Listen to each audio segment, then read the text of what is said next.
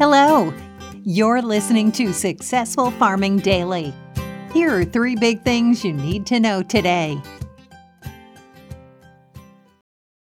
It's Wednesday, July 27th. Our first big thing is wheat prices were again higher on skepticism about how much grain will make its way out of Ukraine as uncertainty reigns in the Black Sea region. Ukraine and Russia came to an agreement on shipping grain from the war-torn country after continued Russian attacks since February. The deal, brokered by Turkey and the United Nations, was agreed to last week. Over the weekend, however, Russian forces attacked the port city of Odessa, a move that Ukrainian President Volodymyr Zelensky called barbarism, while Moscow claimed it was merely attacking Ukrainian troops. Russia also has cut the flow of gas to parts of Europe, partly in retaliation for Western sanctions that are reportedly hurting the country's economy. As for the grain deal, about 80 cargo vessels with around 20 million metric tons of grain are ready to leave Ukraine, the White House said on Tuesday. Soybean and corn prices were higher overnight as moisture stress builds in some parts of the U.S. Midwest.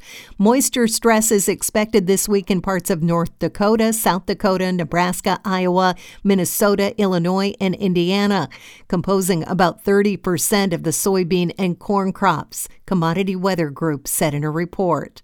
In the 6 to 10-day outlook, temperatures will be slightly above average through much of the Corn Belt, while precipitation levels will likely be below the average for this time of year, CWG said.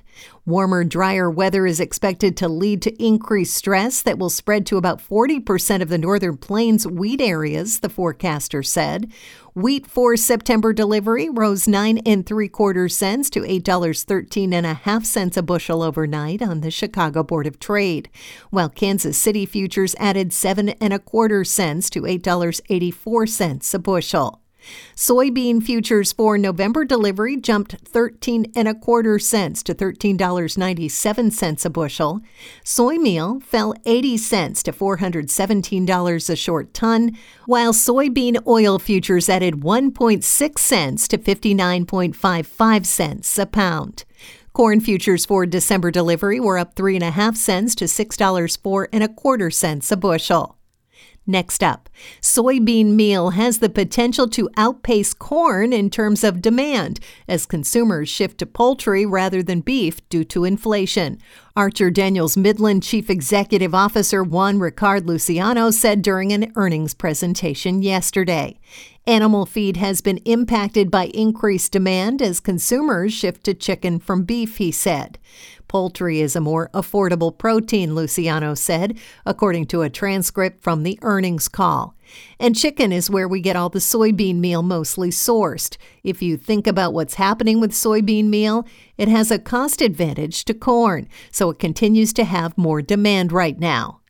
ADM reported revenue of $27.3 billion in the 3 months that ended on June 30th, up from $22.9 billion a year earlier.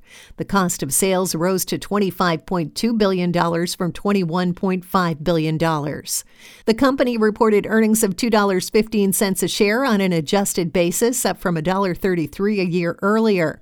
Looking forward, ADM is going to keep a close eye on demand, Luciano said. I would say we have seen demand substitution, demand shifting here or there, he said, according to the transcript. And you see it in retail, maybe to private label. We've seen a little bit of people looking into smaller packaging to make things more affordable.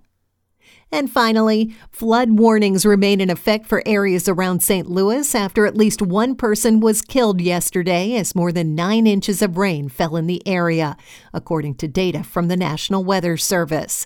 Heavier than expected rain caused river levels to rise over their banks.